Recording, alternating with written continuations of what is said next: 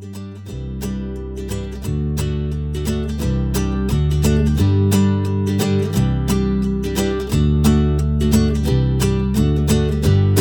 everyone, and welcome to this week's episode of the Faith to Go podcast, your one-stop shop for everything you need to have faith discussions throughout your week with your friends and with your family. My name is David Tremaine, and I'm the Minister of Formation at Good Samaritan Episcopal Church in San Diego, California.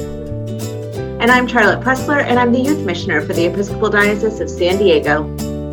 And I'm Maya Little Sonia, and I'm the Family Minister at St. Paul's Cathedral, also in San Diego. And Maya is back on the show. Thank you, Maya, for coming back. It's always a pleasure to have you. Thanks. Everything is better when Maya's around. Mm-hmm. Maya, how many times do you think you've been on the podcast since you were a regular guest? Is this like 4? 3 or 4? We need to go back and check. Maya, you might be in the lead for podcast guest times on the show, which would be devastating news to Hannah Wilder. So Hannah Wilder, if you're listening, Maya might be beating you now. I'm coming for you. Yeah, watch out. Maya is a Faith to Go all-star. We're so happy to have her with us. And, you know, the first thing we want to do before we get into this gospel for the week leading up to November 8th is ask you if you have any, could you just like update us on your work at St. Paul's? What is anything new happening at the cathedral for you? Yeah. Well, we've started to do a couple of in-person youth gatherings, so that's awesome. And I am no longer a youth minister. Well, I am, but I'm also officially working with kids 0 to 18. Mm-hmm. So family minister. Woo woo. Nice. Loves it. If I had an air horn sound effect, I would have done it when you said that. So just maybe everybody imagine. Yes. Exactly. So yeah, that's awesome. Change in title, change in job boundaries. That's exciting. And of course, it's already what you are already doing. Your title now has just caught up with the work you're already doing there. Exactly. And I feel like it gives me permission to give my full energy into all ages of things of like, oh, this isn't really what I should be doing, so I'm not going to put that much attention into it. It's like, oh, now I can just go full bore on it, you know? Yeah, that's awesome. And so then would you also share with us time in the last week where you saw God or felt God's presence moving in your life? Yeah. So every Monday afternoon, I have a friend from Texas named Hope. And we met at the National Cathedral, actually. We were taking a tour, and we were, like, always the first ones up the steps because we were the only ones, like, under 50. So we were like, oh, it's you again. So every Monday afternoon, we do, just because she's 2 hours ahead, we do evening prayer from the Book of Common Prayer. We've done that since the pandemic started. And that is truly just such a life-giving, nourishing way to start my week. And this past week on Monday, some weeks just really hit different. And the conversations we have and the prayers we share are really awesome. So if you all have someone in your life that you can do that with, highly recommend. Book of Common Prayer is the best thing often. Yeah. So yeah, that. Well, and sharing prayer, Maya, right? Like, I think that's a very true thing for me too, that some of my closest encounters with God are when I'm sharing prayer with other people. It's definitely a place that I experience God's love, for sure. Right. And I think just the intentionality of our practice, like making sure we do it every week. Mm-hmm. And even days where I'm like, I have so much to do today. I'm this close to messaging Hope, like, hey, girl, can't do it this week. And then that's the week where I really feel nourished by it. So Shout out to Hope. Shout out to Hope. Mm-hmm. Shout out to Hope. Yes. Thanks, Maya. That's awesome. And so we would also love to hear from you all where you saw God this week or your experiences of prayer like Maya's describing or those practices that help you feel grounded. You can always email us any of your stories, questions, comments from your week of faith discussion or reflection. Anything you'd like us to know or share on the podcast, you can email us faith2go@edsd.org. You can contact us through the website, www.myfaith2go.org, or you can contact us on or follow us on Instagram at Faith2Go. And now we're going to get into the gospel, which is the gospel for Proper 27. 27, we're getting up there. I think only 2 more weeks till Christ the King, and then we're into That's Advent. right. Yeah. So, Proper 27 for November 8th, and the gospel is Matthew 25, 1 through 13. Charlotte is going to read it, and then we'll each take some time to highlight a point from the gospel. Matthew chapter 25, verses 1 through 13. Then the kingdom of heaven will be like this. 10 bridesmaids took their lamps and went to meet the bridegroom. 5 of them were foolish, and 5 were wise. When the foolish took their lamps, they took no oil with them, but the wise took flasks of oil with their lamps. As the bridegroom was delayed, all of them became drowsy and slept. But at midnight there was a shout, "Look, here is the bridegroom. Come out to meet him." Then all those bridesmaids got up and trimmed their lamps. The foolish said to the wise, "Give us some of your oil, for our lamps are going out." But the wise replied, "No, there will not be enough for you and for us. You had better go to the dealers and buy some for yourselves." And while they went to buy it, the bridegroom came, and those who were ready with it went with him into the wedding banquet, and the door was shut. Later, the other bridesmaids came also, saying, "Lord, Lord, open to us." But he replied, "Truly I tell you, I do not know you. Keep awake, therefore, for you know not neither the day nor the hour." So Jesus here, we have jumped a couple chapters, if you noticed. The last time we were in this part of Matthew's gospel was in chapter 22. And now we're in chapter 25. So you might have noticed we've skipped a bunch of things. Jesus has had some conversations with Pharisees and done some telling of woes and persecutions and desolations, and said he told a couple parables, and now we got this parable at the beginning of chapter 25. And so that's really it. Matthew's gospel is almost done after this. There's really only 3 more chapters in Matthew's gospel after this chapter. So that's the context, and I actually have the first point today. And I feel like when I read this parable, my first thought is like, man, this is challenging because Jesus is being like, some of you are going to get in, and some of you are not going to get in. Pretty much half and half, which is challenging. But I think that Jesus is not so much Jesus is being prophetic, not in the way we kind of talk about it, not in like the popular connotation of like Jesus is telling you what's going to happen in the future, but being prophetic in calling people to change something now, to do something now.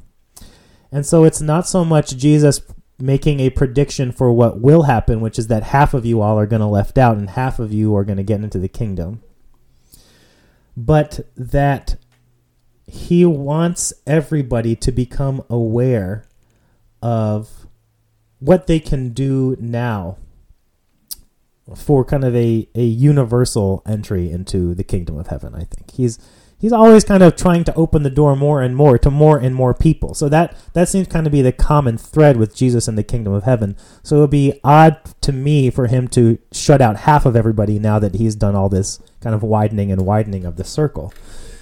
So I think what the purpose of this parable for Jesus to me is to call people to an awareness of their assumptions and expectations about God and how God is going to work and move and emerge in the world. He's always kind of questioning assumptions, especially of those in power, in positions of power and authority.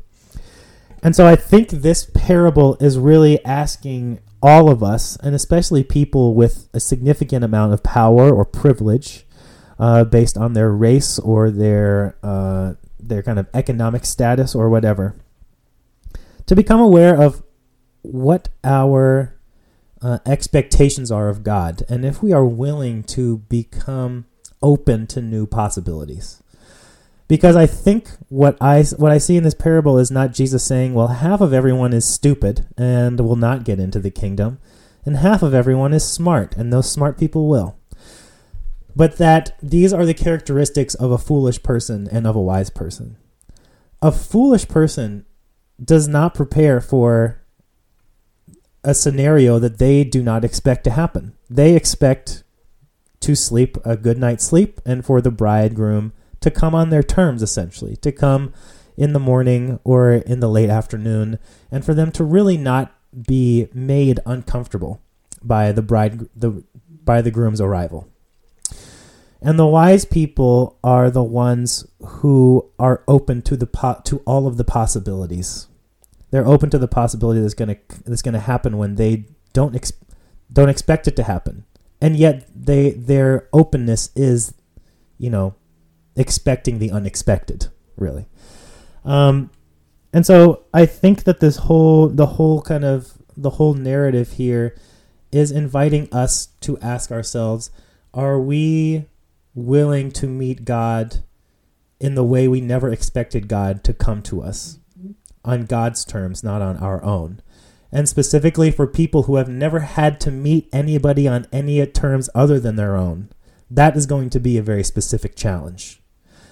For those people who have the kind of power and privilege that allows them to dictate to everything around them how things happen, and it's always on their terms, this is a corrective to that. This is a pushback against that kind of wielding of power, to say, God is more than your expectation of God.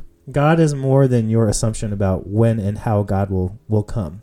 And you see how these two different sets of people respond. So it's kind of like, are you going to do the work now of letting go of your expectations and assumptions? Are you going to do the spiritual work now of questioning, of being open to wonder, and letting go of your control of God and who God is and how God operates? And are you going to allow for the possibility that something else could happen? And in so doing, kind of filling your flask with oil, being prepared for the thing you never thought you'd have to be prepared for. But that it's the kind of wondering attitude that is wisdom, that is prudence. And it's kind of foolishness to expect God to only come in the way that we think God should come or think God should act.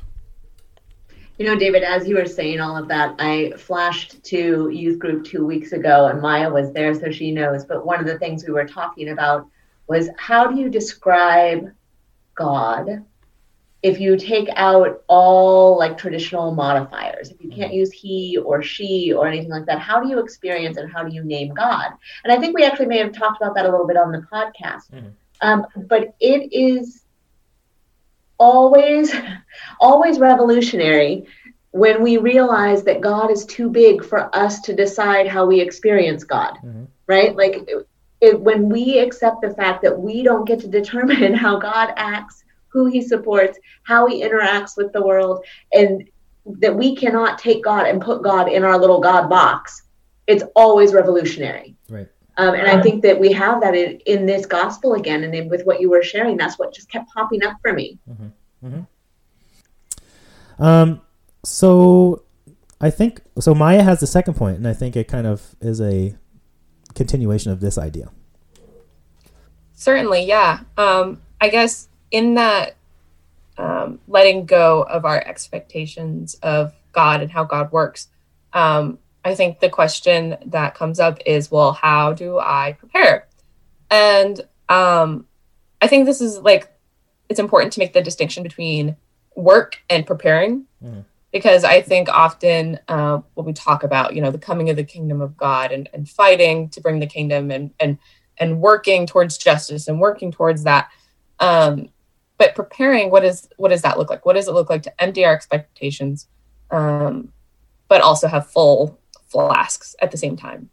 And I think it's interesting. I wanted to touch upon the fact that when they were caught off guard and when they had asked the wise bridesmaids to get their oil, the bridesmaids, certainly I don't think out of, well, you snooze, you lose. You should have thought of that. Right.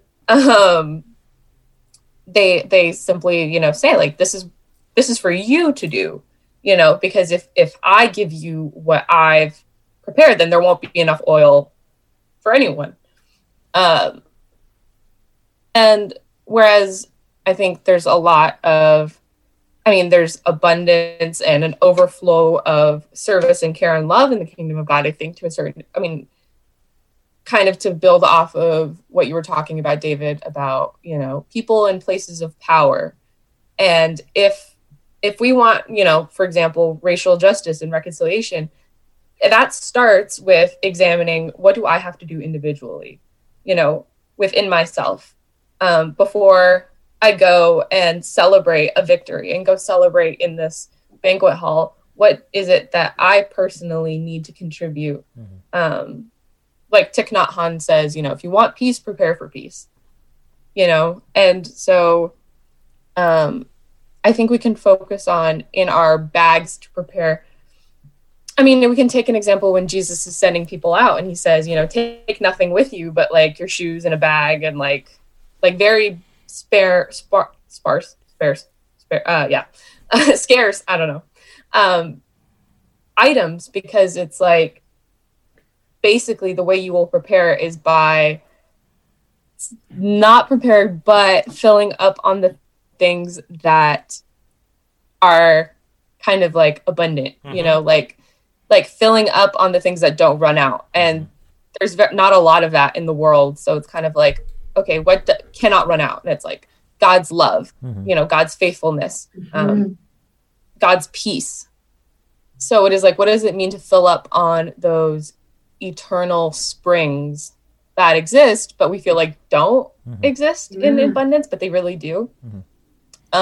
Because there are things that are scarce, right? Like there's 10 of us, there's only this much oil, right? But he's inviting us, I think, to prepare with the things that are indeed not literally scarce. Yeah. Well, and Maya, it's funny, this children's song popped into my head, this children's hymn, give me oil in my lamp, keep me burning, right? They're probably all of us sang at some point in our childhood. And this invitation that you're talking about on filling up on the things that are abundant in God's kingdom, I think that there's a message about that in this gospel for sure, right? Because they didn't bring the extra flask of oil. So what scarcity were they experiencing? Was it a scarcity of love? Was it a scarcity of actual preparations, of respect for the process? I don't know what it was. But sometimes I think that we are invited to name the things that are scarce in our life and invite God into the process of us refilling, of restocking what we need, of preparing for what's coming next. And I think that what I hear and what you're saying is some of that too. Right. And when they enter when they're at the door, it's kind of like, if you didn't have an abundance of these things to begin with, like those are the things that you need to get in, kind of. So it's kind of like, you might have everything you need. You might have your whatever bridesmaid dress, bouquets, I don't know what were the trappings of a wedding ceremony back then. But if you don't have these things of like, if you haven't tapped into these certain resources, then that's like, hey, that's the one thing you needed, pal. Yeah. Then like, what good are the other things? Yeah. And I think that probably takes us to my point, which is point number 3 and our concluding point today. And I think that my point both goes with both of your points and is counter to everything as well, because it comes right here at the end of the reading for today. And it's in verse 13, when we hear, it's after he's turned away the second set of bridesmaids and says, I do not know you. But then in verse 13, we get, keep awake, therefore, for you know neither the day nor the hour. And as I thought about this all week long, I kept being like, well, but what does the being awake part have to do with what went wrong? Because we keep hearing about the preparations that the bridesmaids needed to make, right? They needed to bring the extra flask of oil, or perhaps we just go far enough and say, just make sure the oil is full in the first place. But they needed to do those things. But everybody went to sleep. The foolish bridesmaids went to sleep. The wise bridesmaids went to sleep. Everybody went to sleep in this story. And it's the voice that cries out that wakes them all up. And the reason why they don't get to go in isn't because they were sleeping. It's because they didn't have oil for their lamp. So I find it really interesting that here in this final verse, what we hear from Jesus is keep awake, therefore, for you know neither the day nor the hour. And for me, it sits so counterintuitive to what we've heard all the way through. So maybe there's an opportunity then to reflect on the fact that the keeping awake is an additional call into being prepared. That it wasn't actual sleep that was the problem. It's that they weren't awake to what they really needed. They weren't awake to the fact that maybe the bridegroom wasn't going to come when you expected.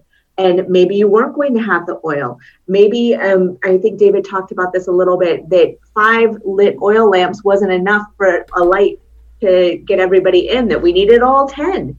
And so that you had all of these expectations that were beyond what ended up happening, or not as big as what ended up happening. And so you weren't prepared. So you weren't awake to what was expected of you. And that we're invited into that situation of thinking, what else do I need?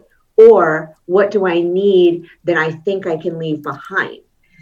Because I think that very often we do choose to do that. We think that the way that we're walking, the way that we're living, the way that we are in relationship with people is good enough. And so we leave pieces out. We don't say things. I think that's kind of where regrets come from, of things that we leave behind and that we choose not to do. And what do we need to wake up to? How do we need to better hear each other so that we can properly fill our lamps and be ready when the time comes? Mm-hmm. Yeah, it's so interesting that there's like it seems clear that the bridesmaids have a very specific task, and half of them have prepared to be able to do that task in a number of different circumstances, and half of them have prepared to do it in a very specific one, which is when they will not need to create their own light. So, it's interesting just to think about like what is that thing, like what is the task at hand? What is the task that we are being asked to do? And that's really a question of mission. It's like, are we taking on the practices that help to equip us to do that task in a myriad of different ways and circumstances? Or are we expecting to just do this task in one very specific way, in the way that we want to do it? It's like it's asking some more of us. It's asking more of us, than we might be comfortable giving. But that there is that, like Maya said, there is that abundance. Like there's never the response at the end isn't, well, I don't know where we're going to get oil. It's pretty clear that there is like an easy way to get oil, because they just go and get it and come back. Like it would have been so easy to do at the beginning. So like that resource, that it's like yes, it takes a little bit extra time and some like inner conversion to be open to these new possibilities, but in the end, the resources are there. Like the spiritual practices, the support of the community, the theology, the missiology, the ecclesiology, it's all there. It's all part of our tradition to be prepared to do the work of the kingdom of heaven. The question is, are we going to take time to go and get it? Or are we just going to sit here and say, I have what I need, I'm done. I don't need to do anything else. I know exactly what's going to happen. Everything's going to happen the way that I want it to. All right. So that was 3 points from this gospel. The first point was mine, and it was just Jesus's question here, whether we're willing to be surprised. Are we willing to open up to new possibilities, how God is moving, and if not, we are just going to be left out of the communal experience of the kingdom of heaven if we're not willing to be open to the newness of God. The second one was Maya's, and it was about what it means to prepare, and to prepare with a sense of abundance and of the possibilities that God provides, and what is our work to do in preparation. And then Charlotte's was the third and final point, and just asking the question, what do we need to wake up to? What is that voice out there crying out and asking us to become aware of, become awake to, and how will we respond to that? So having heard that discussion, we'd love to hear what you think about this gospel. You can email us, faith2go@edsd.org. You can contact us through our website, myfaith2go.org. You can contact us through or follow us on Instagram @faith2go. We would love to hear from you. Thank you again to Maya, little Sonia, for being here. Thanks, Maya. Thank you again. You're the best. Yeah, love it. We love having you, Maya. We're so grateful you were here today. I'm so grateful to be here, y'all. Right back at you. And we will be back next week for Proper 28 and the gospel the week leading up to November 15th. And until then, we say goodbye. Goodbye, everybody. Bye, everybody.